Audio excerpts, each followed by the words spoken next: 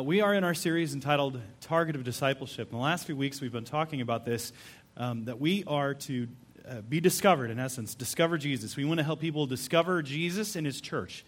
Remember, we talked about it, that the Bible talks about Jesus and His church being Him and His bride. And you can't have Jesus and not His church. The two go hand in hand. That's what we're to help people do, is discover who Jesus is and then come into this body of believers. And then after you do that, or a person does that, they're to grow. God has made it that once you know God, you're to grow with God. And we see that happening a lot in our worship service as the Word of God is being proclaimed. And we see that happening in our small groups where there's an intimate setting where people can speak more fully into one another's lives and grow in the truth of who God is. And after we start to develop as disciples, then we are to go. In essence, we're to be deployed. And as I was thinking about this and thinking about just, we have a guy on staff, Dave Heidel, who was in the military. He was served in Vietnam. And he's always talking about soldiers. It's very real to him still. He speaks at a lot of different conferences. And he talks about being a soldier, and you have you sign up, and then you have your basic training, and then you get deployed after you have that training. And in some ways, that's how it is to be a disciple of Jesus, is we sign up to follow God, and then we are to be trained, and we're to be deployed. And it made me think of the military and the Coast Guard. For whatever reason, I don't know why, but the Coast Guard. And I don't know if you knew this or not, but the Coast Guard has a theme. Their theme is always ready. It's called Semper Paratus. It's what it is in Latin. And it means always ready, that they have to be ready to go at a moment's notice to patrol our seas, to rescue those who are in danger, to help those who are in need. But they also have an unofficial motto. And it's this: you have to go out, but you don't have to come back. I love that. For a disciple of Jesus, is God calls us to go out, but He says we don't have to come back. God is sending us out into the world. In other words, we're to even give our lives if necessary so that other people might know who Jesus is. Christianity is not a safe faith. It's not, when we talk about it, and I see these radio stations, and I understand the meaning of it, but when they say safe for the whole family, sometimes I laugh because I'm like, have you read the Word of God? Because it puts people out there. It puts God's people out into the midst of the world to testify about His greatness and love and pleading as ambassadors for Christ to people to be reconciled to God. Now, many of us might say to ourselves, well, that's for those who are like really called and those who are really trained, and it's not for me. No, it is for you. It's for every single one of us. Anyone here who bears the name of Jesus is to be deployed out into the world for the glory of God's name. And today we're going to see what that looks like and how it's done, how God has deployed us. And really what it is just what it means to be a mature Christian. This is what it is. It's what being deployed means.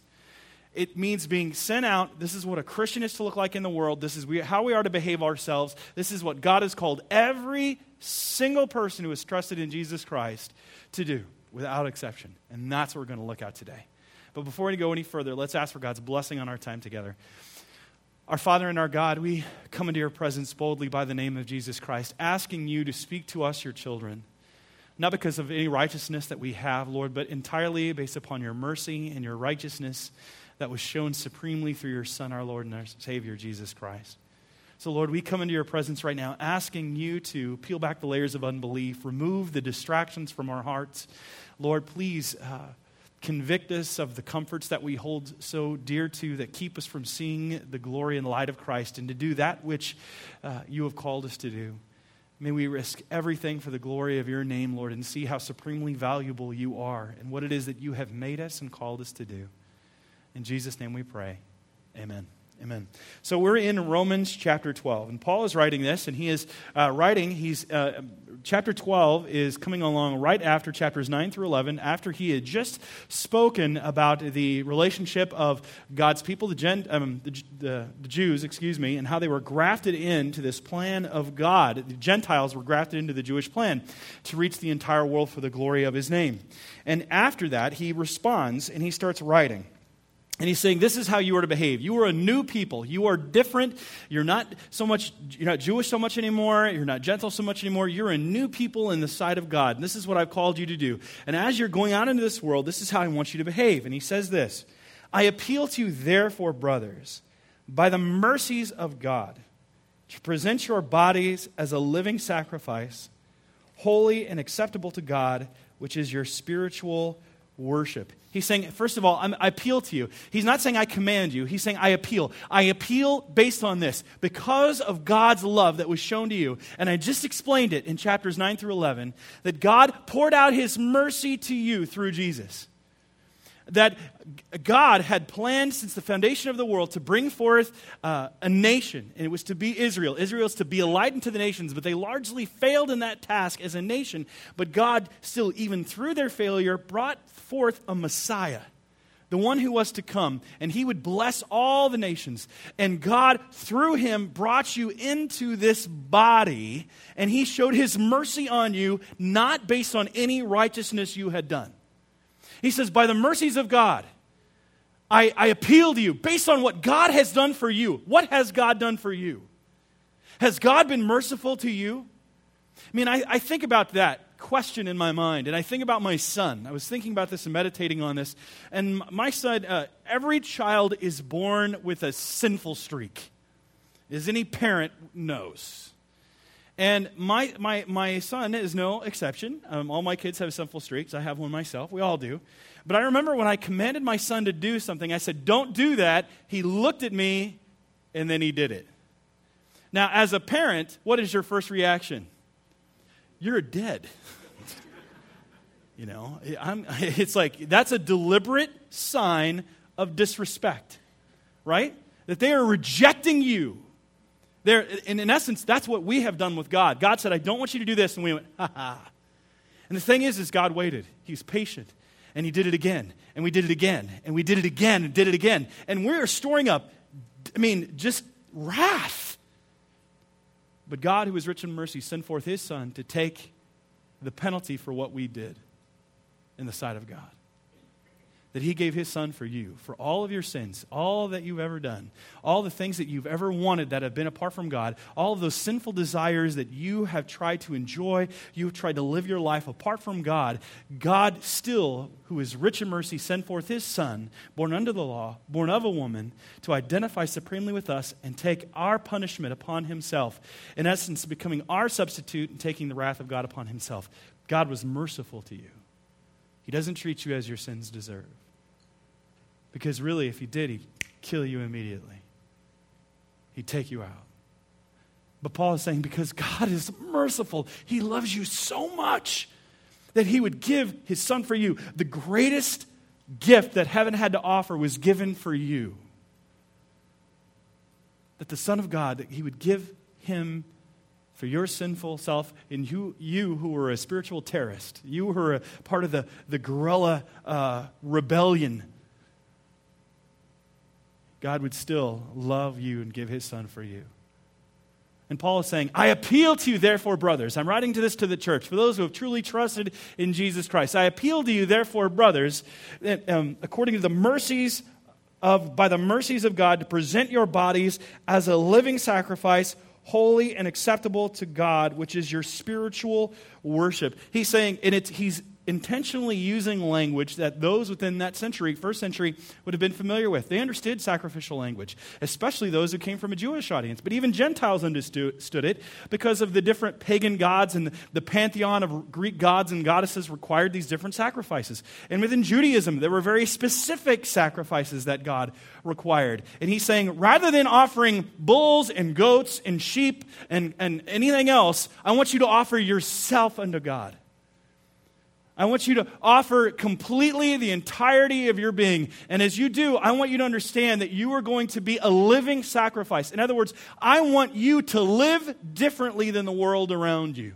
That's the first point that I want you to write down. A deployed disciple is one who lives differently from the world around you. You're to look different. I'm not saying that you should be wearing shoulder pad blouses and khaki skirts and long hair with no makeup on. That's okay if that's your thing. But I'm not saying that's what we all have to be. God's not calling you to be an Amishman or an Amish woman. That's not what He's talking about there. He's saying, I want you to be different in how you live, your values, what you go after, your pursuits, your passions. See, the problem is that many of us don't want to be persecuted, so we want to be accepted by the world. We soak ourselves in the world's entertainment. We want what the world wants. We want to be accepted and loved and valued by the world. And the world will love you as long as you value what they value and adopt what they want. And if you don't, then the world will reject you. He's saying, no, you have to live differently. You cannot compromise. That you have to understand what it means to be a true follower of Jesus. That you have to lay everything down. In other words, he's saying that you need to surrender.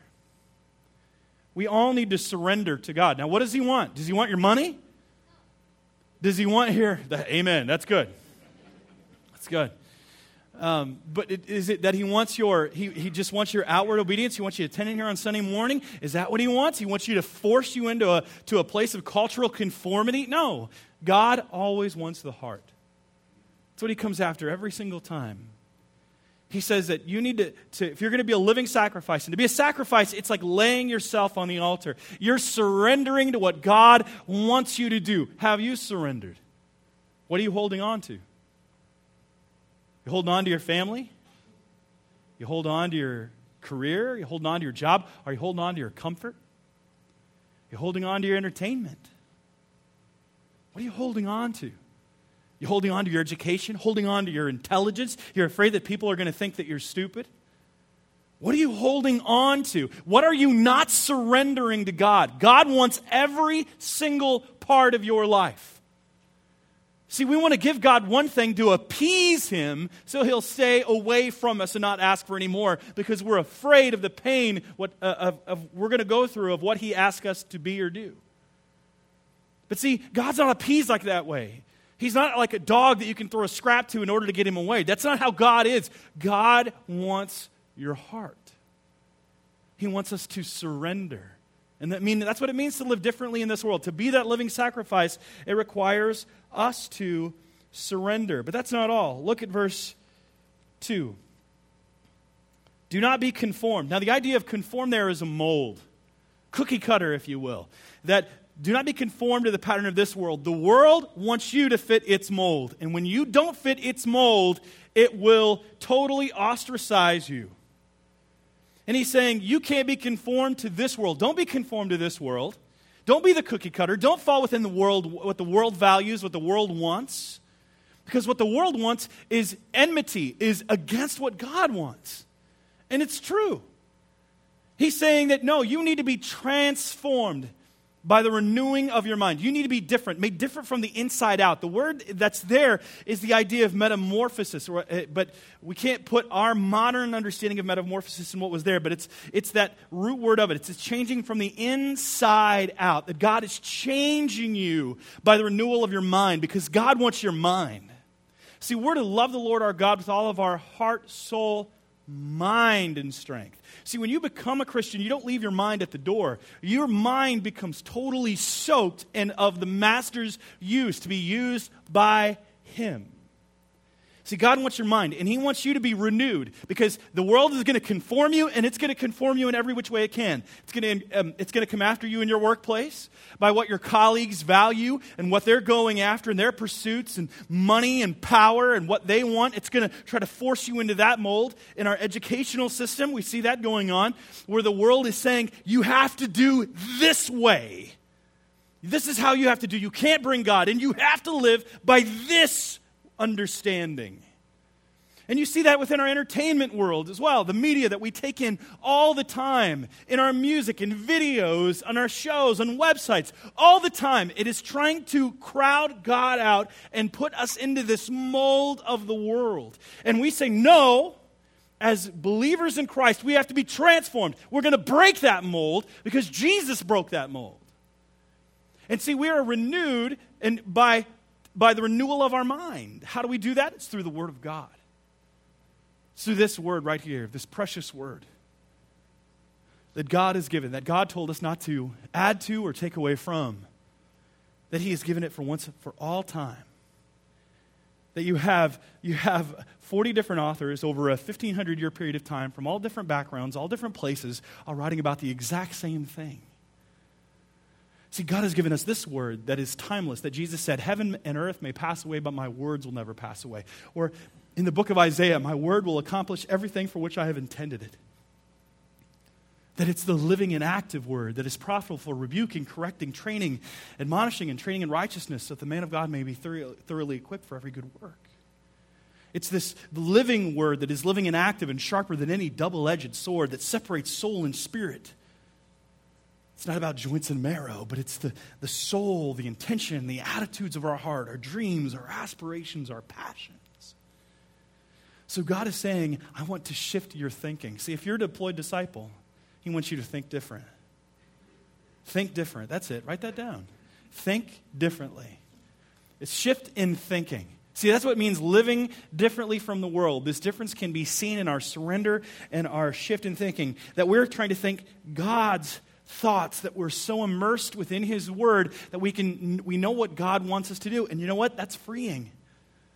Because the idea, and it's showing here, is that when you are doing this, you can be able to determine what God's will is in any given situation. See, so many of us are trying to find out God's will for our lives. We ask all these people, but we don't ask God. Or we ask God, but we're not willing to renew our mind and focus on God and do the work necessary because we want the Roman roulette will of God, where we just flip through the Scripture, put our finger down, and whatever is there is what God's will is for our life. That's not what God's saying. He's saying that I want you to be able to discern, to determine what is right and wrong. And that's by testing me, by trying and placing your word in my word in your heart and in your mind to help change you from the inside out. See, it's by being transformed that we can learn God's will and experience this true joy. And if we're to live differently, that it involves us seeking God's will. Because that's what the disciple wants to do. It wants God's will above all things.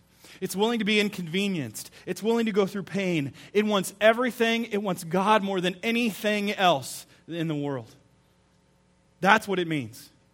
That you put God's will above yours. The problem that many of us have is that we put our will over God's, and we try to say it's God's will, and when God doesn't bless that or conform to our will, we get mad and leave the whole thing behind.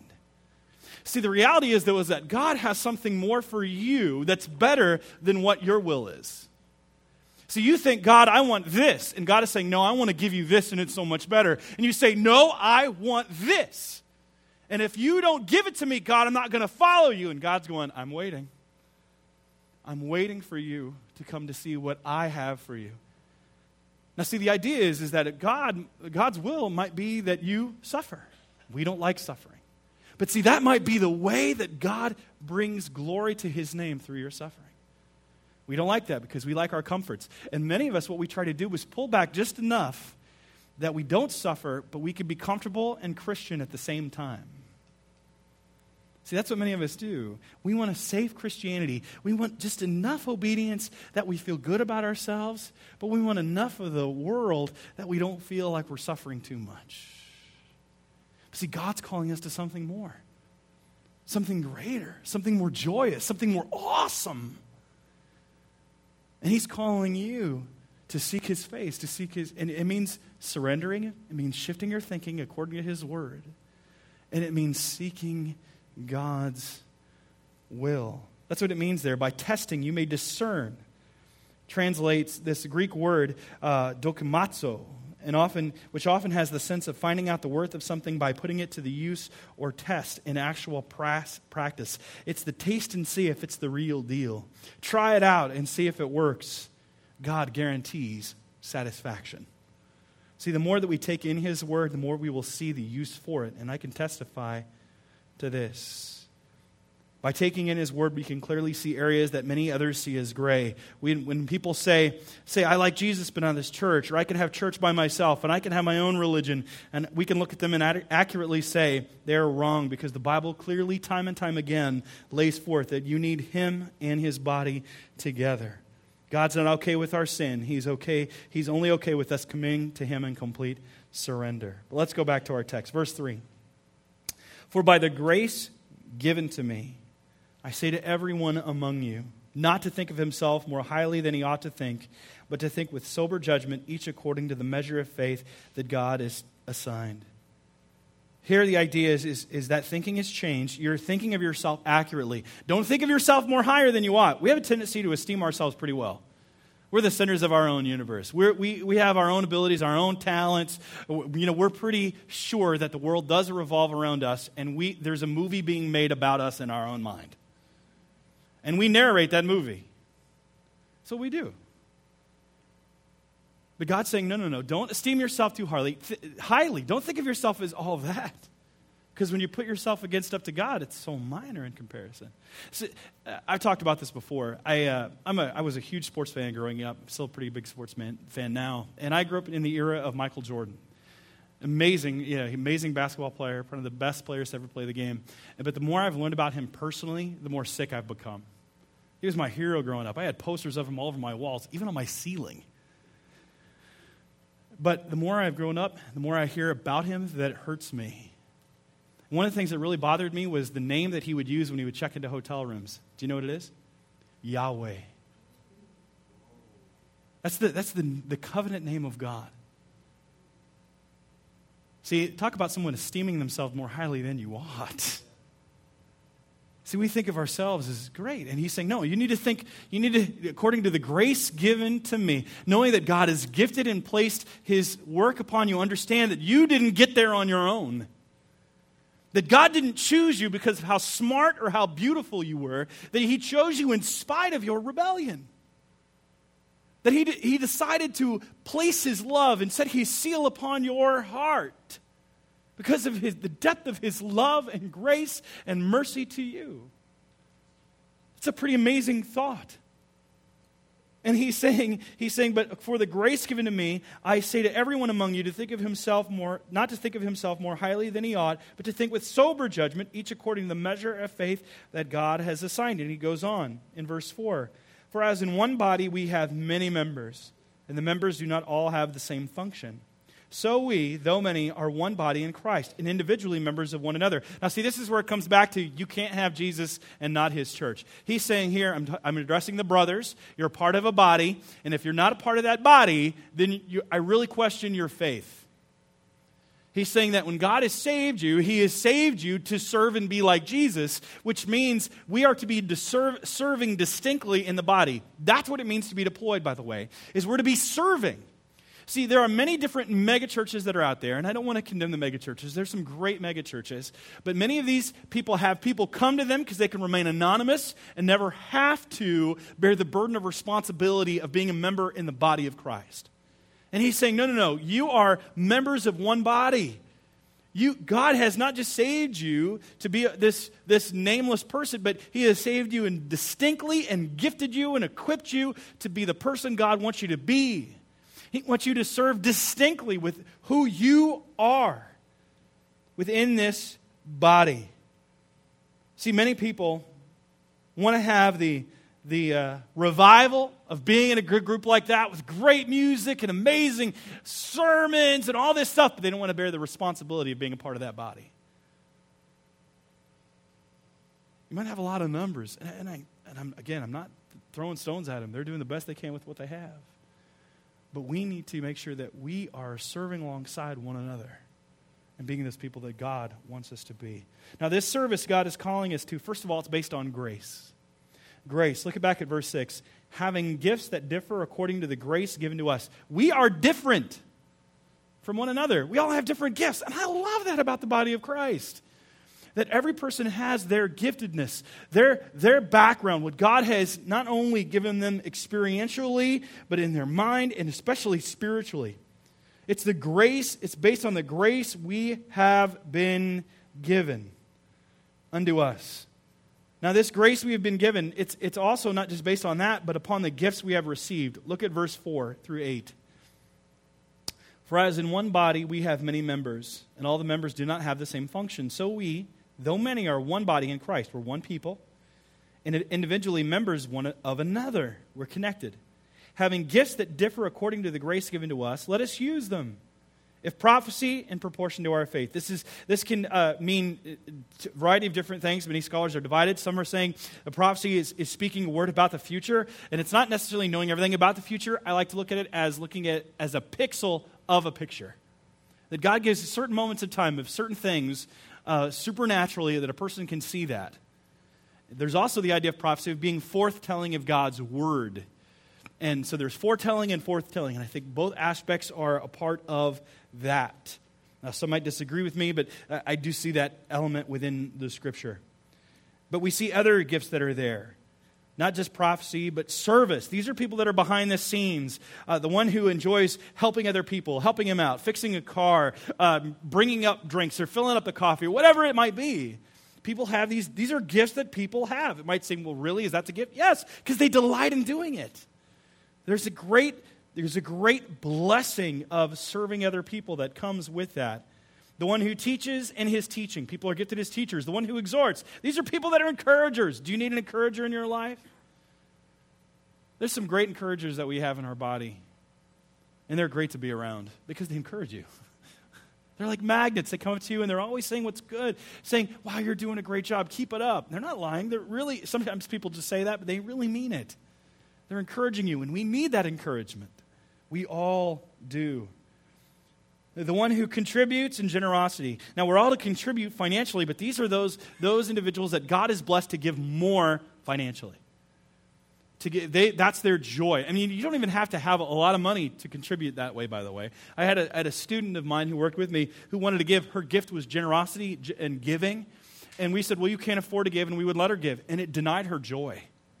So when we said, we're going to let you give, she wanted to give sacrificially because that's what God had gifted her to do. Has God gifted you to do that? Give. You'll find great joy in giving. Not just in generosity, but there's others that are there too. The one who leads. These are the leaders. The one who step up and can lead the people with zeal. The one who does acts of mercy with cheerfulness. This is the one who's coming along different people and ready to help those who are really hurting. And we all have different gifts. Are you using yours? Why not? Why aren't you using your gifts? I'm too busy. Then as we said this before, if you are too busy to do what God has you to do, then you're more busy than God wants you to be. You need to cut something out. It might be good, but it's not what's great. I want you to serve Him.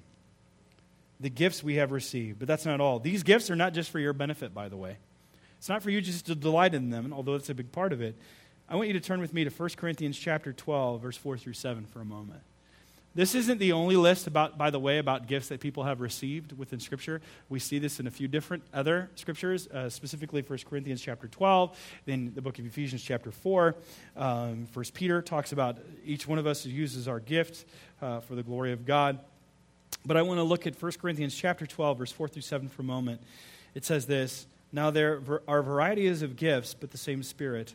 And there are varieties of service, but the same Lord. And there are varieties of activities, but it is the same God who empowers them all and everyone. To each, every single person, without exception, if you were a follower of Jesus and trusted in Him, He's given you a gift, without exception. Not everyone has all the gifts. Some have more than others, but without exception, you have a gift. Then he goes on to say, each is given the manifestation of the Spirit for your own benefit. Is that what it says? No, it's for the common good. It's for the common good of all. That's what we must keep in mind, that it is for the good of all. This is for the benefit of the body. We need your gift. You say, well, I'm not that great. I'm just this. You know what? God has a tendency to use just these kind of people. He likes to use those who are too young, like Samuel, that we're going to be hearing about next week. He likes to use those who think they're too old, like Anna and Simeon. Matter of fact, Abraham and Sarah. I mean, for crying out loud, Abraham's 100 years old and he's fathering a kid. She's 90 years old and she's working in the labor and delivery. Okay? God has a tendency to use those that we think are rejects or those who can't be used. And whatever excuse you have, I guarantee that God will use you. You might be immoral, you could be like Tamar. You might have committed adultery, then you might be like David and Bathsheba. Name something. You could be a murderer or participated in it. That's Saul. God uses everyone and all of their brokenness. That's what He does, and He gifts you to benefit the entire body. It is not a mistake that God has brought you here this morning, at this moment in time, to hear this word from God. That God is supremely gifting and shaping you, and He has gifted you for the common good. Are you fulfilling that? Because if you're not only are you hurting the body, but you're sacrificing your own joy. Your enjoyment of who God is. People say, well, I have no joy in God. Are you serving? Now, some people say, well, I'm serving and I still have no joy. Well, then you got to change perspective. And that's why it comes into their text. That's what I love about this. He turns in verse 9. Let's go back into our Romans chapter 12. In verse 9, he says this. Let love be genuine. Abhor what is evil. Hold fast to what is good. Love one another with brotherly affection. Outdo one another in showing honor. Do not be slothful in zeal. Be fervent in spirit. Serve the Lord. Rejoice in hope. Be patient in tribulation. Be constant in prayer. Contribute to the needs of the saints and seek to show hospitality. See, there are several things here, and we're going to get to each one, hopefully one by one, spend a little bit more time on this. But basically, if we're being deployed, if we're being these mature believers, then it requires us acting desirably in God's eyes. Because we have to remember that we live before an audience of one. Not before our peers, not before our family. It's before God. God alone, ultimately, is where we must live according to. And he's saying here, I want you to act desirably in God's eyes. He starts off, let love be genuine. The idea here, genuine is the opposite of counterfeit or hypocrisy. See, we want to pretend to love. You ever had fake being nice to somebody before? How many of you fake being nice this morning? Okay, you don't have to put your hand up. I'm not asking quite for that type of transparency already, but that's okay. But we have this tendency to want to do that because we want to save face. But he's saying here, let your love be real. Let your love be real. And see, we need to act desirably even when we're tempted to fake it. When we want to pretend to be godly, when we want to put on this face and pretend that we're holier than we are. No, he's saying here, I want you to act desirably even when you're tempted to fake it. I want your love to be genuine, not fake. I want it to be the real deal. Now notice the next part. God desires us to abhor what is evil, hold fast to what is good. See, if we go out into the world and we're being deployed, we're living among those in the world, we're going to be tempted to do evil.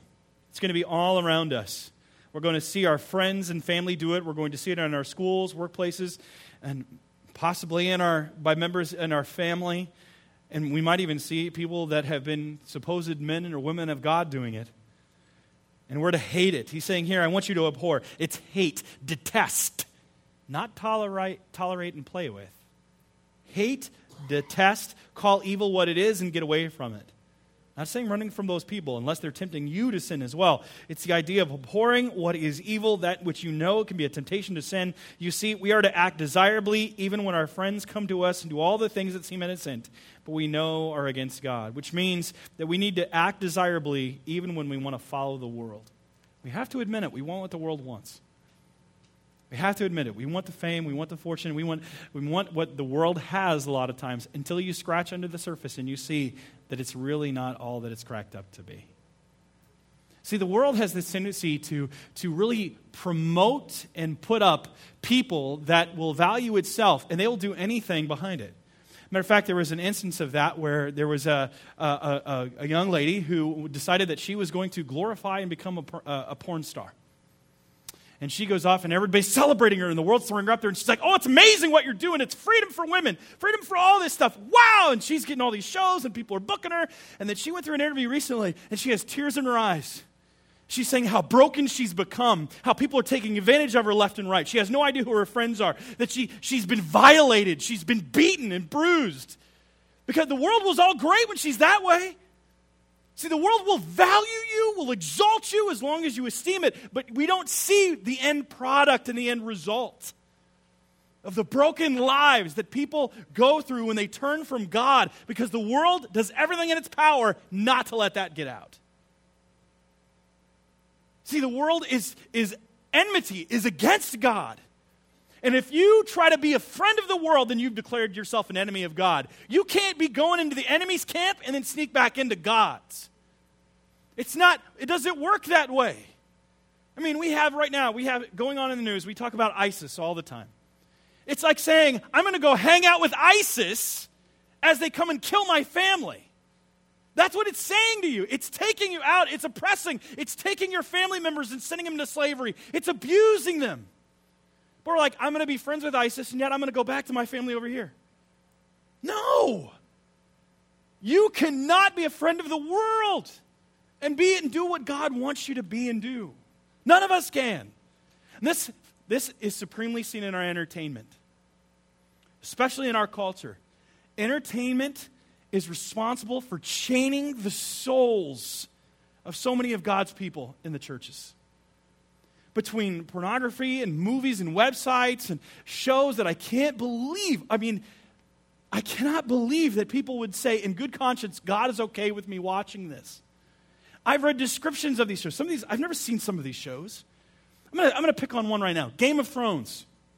You should not be watching that show, period.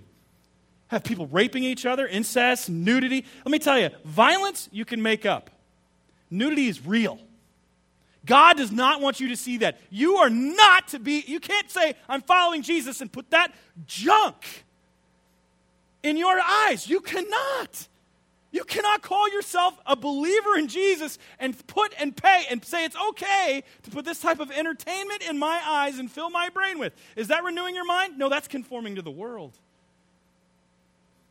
We can't do that. And I'm not talking about every show. And that's not my point. My point is not to go around and beat people over the head for watching a show. It's to give you general principles and guidelines of what God has shown within His Word, that we are to make those decisions ourselves, whatever is pure, whatever is noble, whatever is praiseworthy. My goal is not to go around and knock you over the head for that, but it's saying don't follow the world. We need to follow God no matter what. Let's come back to our text. Let's focus on verse 10. Go with me at verse 10, please. Romans chapter 12. Love one another with brotherly affection. Outdo one another in showing honor. That's interesting there. To one another's. It's about being in community, yes. Love one another with brotherly affection. Outdo one another in showing honor. Now, this flies in the face because what he's saying there is I want you to think about one another. I want you to love one another, and I want you to honor one another. The problem that our culture has is we want to go the opposite of that. We want ourselves. So what I'm taking from what he's saying there, showing to us within his word here, he's saying, I want you to follow God and to act desirably in the world, even when you're tempted to focus on yourself. I want you to focus on others. We're all about focusing on ourselves today. I mean, we are so personalized in everything that we do, whether it's our cell phones, whether it's our cars, whether it's our workplace. Everything is about you as an individual. You don't feel like you should be a man today, you could be a woman. We even have a bathroom for that. It's all about catering to whatever you think and feel, but it can't stand that way. Focus on ourselves. As we're saying, we have to act desirably even when we are wanting to do that. And look at verse 11. Do not be slothful in zeal. See, we can become lazy, get discouraged. Our love can grow cold. We get lazy. We need to act desirably even when we are faltering in our devotion. Faltering in our devotion. When we're tempted to do all these things, we need to stay true to what God and His Word has said. And how do we do that? He's saying here, do not be slothful in zeal, but be fervent. The idea there is fired up, burning. It requires you to be fired up, excited. Get on fire for God to fan that flame so it burns brightly. How do you get that fired up? By coming and submitting to God, by being around God's people, to be within His Word. And then God starts changing you. Matter of fact, today, I've been feeling this a lot more in my life. And I don't know, people are praying for me. And I'm in the back, and I'm getting like, I'm not shaking, but I'm just sensing God wanting to do something that I can't contain. And I do. I feel like He's doing something in our midst that I can't. I start spontaneously crying. Because I feel God's touching us so much. And then I want to see that more and more, and I'm fired up because I want to see His name go forth. And I want to see those who have been living in darkness, who have been chained to their sin, be transformed. Don't you? See, that's what God's doing. God has called you to help do that. And you think, well, it's hard. Yes, it is. But you're going to receive a harvest if you don't give up. Don't give up. Hold on. You're going to reap a harvest. God's going to bless your work. And people around you might be falling away. You keep marching forward. You keep going. You keep marching. You keep teaching. You keep loving. Keep yourself with God. That means not just fired up, but fixed on God. He's saying here, serve the Lord. That's the next part. Serve the Lord. You're to be fervent in spirit. Do not be slothful in zeal, but be fervent in spirit. Serve the Lord. You know why he says serve the Lord? It should be a no-brainer, right? But the idea is you're going to interact with people, and people are going to frustrate you, and they're going to make your love grow cold. See, that's what happens. When you start dealing with people, we're all great with serving God. It's people that we have the problem with. It's when people come along and they don't like our idea and they don't want to follow and conflict develops and we have to deal with attitudes and deal with personalities and we have to deal with ourselves and we just say our zeal it's almost like someone just took water and poured it on a flame. And it goes, if that's a thing, I got to deal with people's schedules, I got to deal with all these issues, I'm not going to do this anymore, I just quit. I'm content with just sitting in the pew being okay. God's saying, no, keep your eye on the prize. You're not serving them, you're serving God. Keep the right perspective, that it's God you're serving, and He will bless that work. Don't think about the people around. I'm serving God. Keep your focus and your attention riveted and fixed on Him. Then notice this. Look at verse 12. Rejoice in hope. See, we're to find our joy and celebrate in hope. What is our hope? It's in Jesus. He is the living hope, the blessed hope. It's the understanding of His return. We need to make sure that we realize this world is not our home. Our joy is not found in what this world has to offer. Indeed, we need to make sure that we are finding joy in our future. And what's to come? See, when our perspective is off and when we live for the future and we're living for what God has, we have joy. We can rejoice in that. Joy comes as a byproduct of that, knowing that no matter what may come, I have my focus on Him and we're going to get through this. The problem that we have is when we look at the world. When we start looking at the world and what His has, our joy goes away. Because we see all of the evil, we see people giving into sin, and it overwhelms us. I like how, Corrie ten Boom said it this way. She said, if you look at the world, you'll get distressed. If you look within, you'll get depressed. If you look at God, you'll be blessed. Keep the focus on Him.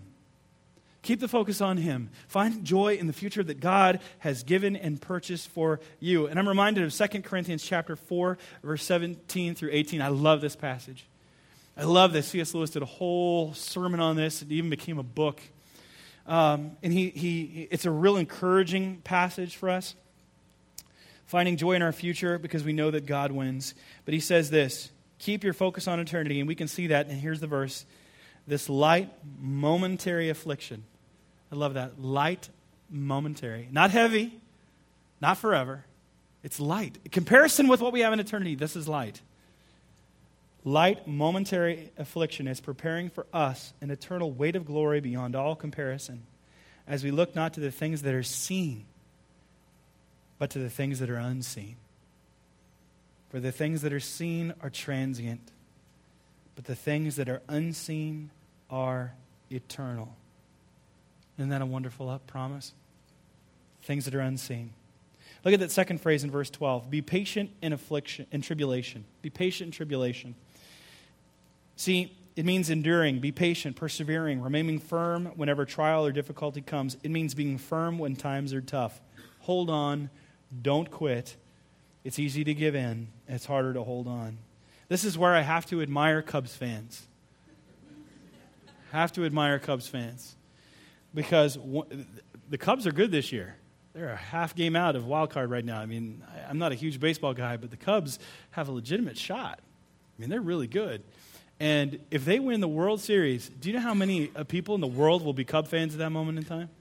How many people have been hoping for years, for decades, and have remained firm in the side of opposition? And our staff, Tim Badal, is a huge, rabid Cubs fan. And we have White Sox fans. The White Sox fans love to razz Tim. I mean, they love it, and it's easy to do. And he's like, just wait. He's banking on the future. He's staying firm. And when that happens, he's going to let everyone know. Every Cubs fan will. Because they've held on for so long. And it finally paid off. See, though that's not guaranteed, our life with God is. That's guaranteed. And we can stay firm when times are tough. Next, we're to be constant in prayer.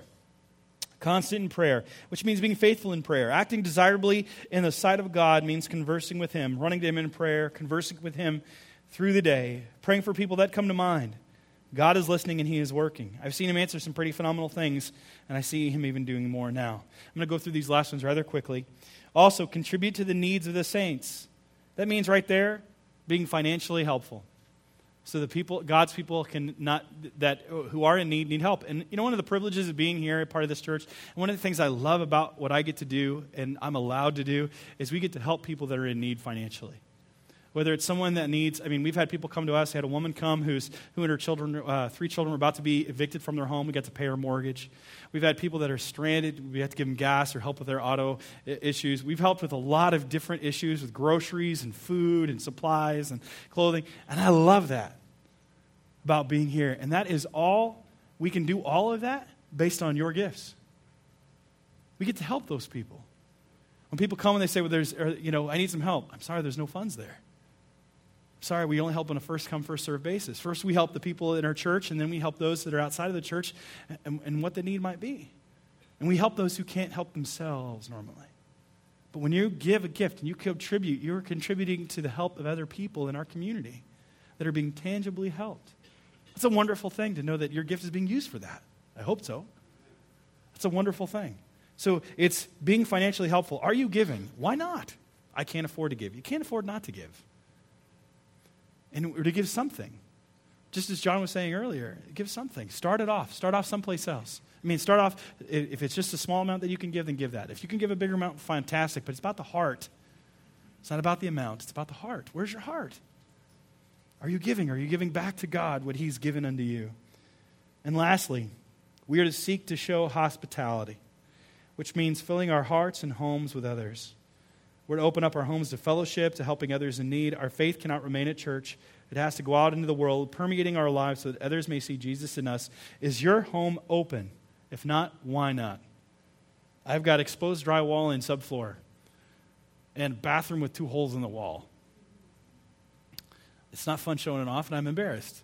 But I'm willing to do it because I want to serve the greater body of Christ. That, and I can afford to fix it. I have to fix it myself, so it's going to be a long time because I'm not very good at this. But I'm learning. Thank God I'm learning. Filling our hearts and homes with others. We are to open our homes. Is your home open to other people, to entertain them, to help strangers, to whatever it might be? Now, if we've gone through this, I want to remind you that this is not what's just to be done here, but it's all over the world. God is calling us to reach the nations. Being deployed means growing up in the faith to be used. It means being discovered, discovering Jesus, discovering His church, being developed, and then deployed out into the world. It's being a mature believer, going where He wants you to go. And He might have you go across the seas, or He might have you go across the street. And it might be to speak to someone of a different background, a different race, a different culture, but He calls you to go without exception. He doesn't call you just to reach your own country and own language. He calls us to reach everybody for the glory of His name. No matter what their background, no matter what their religious affiliation, no matter what stickers are on the back of their car, no matter where their degree is from, and no matter what their job is, no matter what their intelligence level, God is calling us to go. Are we going? Are we being deployed? And you know what? I'm thankful that God has called Tom to go to Alaska, and I am praying that God sends more people everywhere. I want us, and I pray that we become a sending church. And I am praying that God touches lives that are here and sends them to the furthest reaches of the earth. Whether it's Papua New Guinea or whether it's New York City. I don't care if it's Chicago to work with those that are homeless or if it's into a rural ministry in the middle of Nebraska. I don't care if it is in North Korea and you've got to sneak across the border to do it. Or if it's to other countries that are in the furthest, deepest parts of Asia or South America or Africa or maybe even Florida. I don't know, maybe God's called you to be a missionary to Disney World. God's got missionaries all over the place. And we're to be deployed everywhere. The question is, are you being deployed where God has you? Because God has called you to be deployed at your workplace, in your school, in your neighborhood. What has God called you? Are you being deployed? Why not? Remember, God has called you. He says, you have to go out. You don't have to come back. Are you ready to be that living sacrifice that God wants you to be? Let's do so, because God's going to guarantee to bless it. For His glory and your joy. Let's pray. Father, I thank you. I thank you that you called us unto yourself. Lord, I thank you that you are working within the hearts and minds of the people here. Lord, I thank you for your word is truth. And Lord, we ask you to sanctify us by your word. Lord, I pray that you propel us, that you launch us, that you deploy us into the furthest reaches of the world, that we might be ascending church, not just across the seas, Lord, but literally across the street, into our schools, into our workplaces. Lord, wherever you want us to be, let us go. Let us be sacrificial. Let us surrender all to you. Lord, forgive us for the sins that so easily cling to the depths of our souls. Lord, may we repent of them. May we have that godly sorrow that leads to repentance. May we turn away, and may we turn to you, the God of hope, the God of second chances, the God who empowers, the God who changes. And Lord, please use us to proclaim your word for a lost and dying world. So Lord, please glorify your name in our midst. In Jesus' name we pray. Amen.